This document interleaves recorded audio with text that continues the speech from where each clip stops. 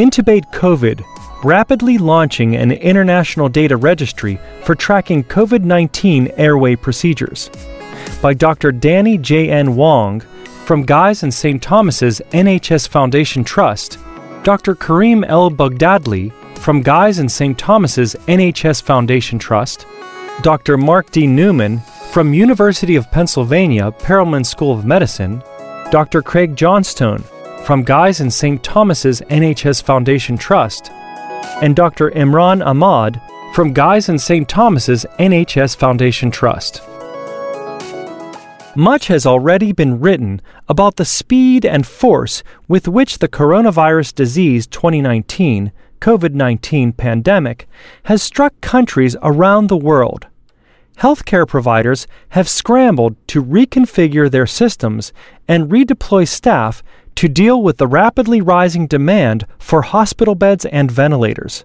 Similarly, research into areas of uncertainty in COVID-19 has had to move just as rapidly.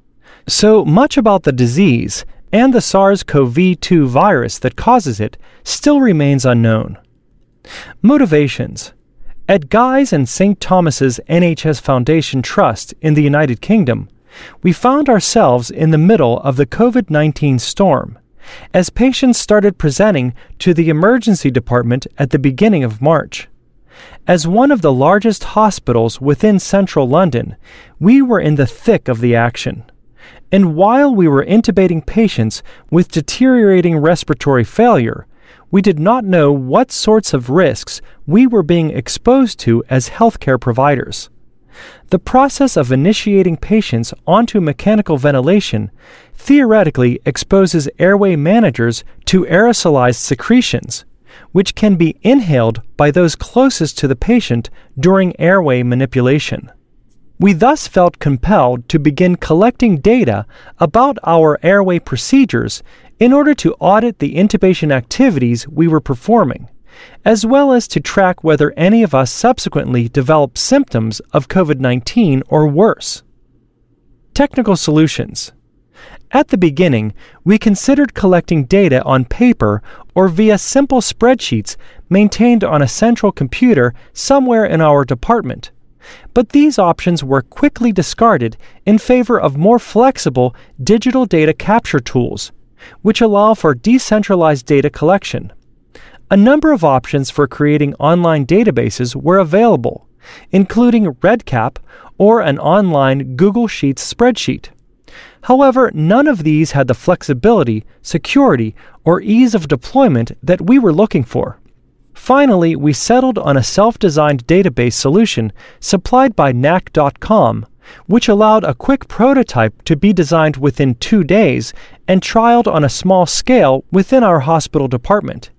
Knack's software also allowed us to keep the database accessible to all users, facilitated mobile device users with the ability to enter data from their own devices, and permitted password-protected logins to be quickly generated.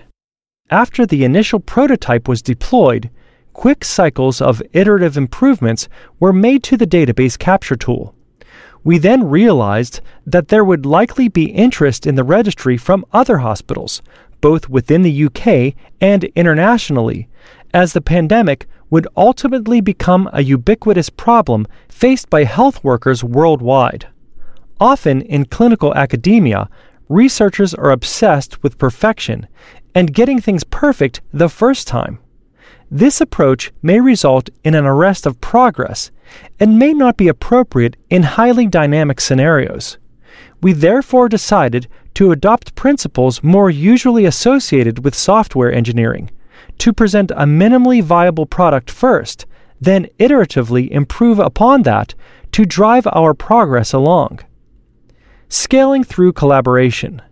Using research contacts available within our group, we contacted other anesthetic and intensive care colleagues within the United Kingdom and abroad to gauge interest in participating in data collection. We engaged the Royal Colleges of Anesthesia, Surgery, and Emergency Medicine, as well as national societies to help dissemination.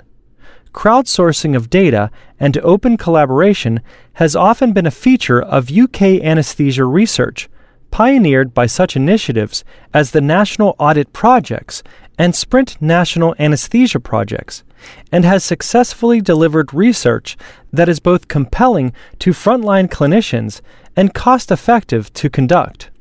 Uptake within the UK anesthesia, intensive care, and emergency medicine communities for the project was swift and increased rapidly on an international stage via careful social media engagement, Twitter, and endorsements from societies and other influential member organizations.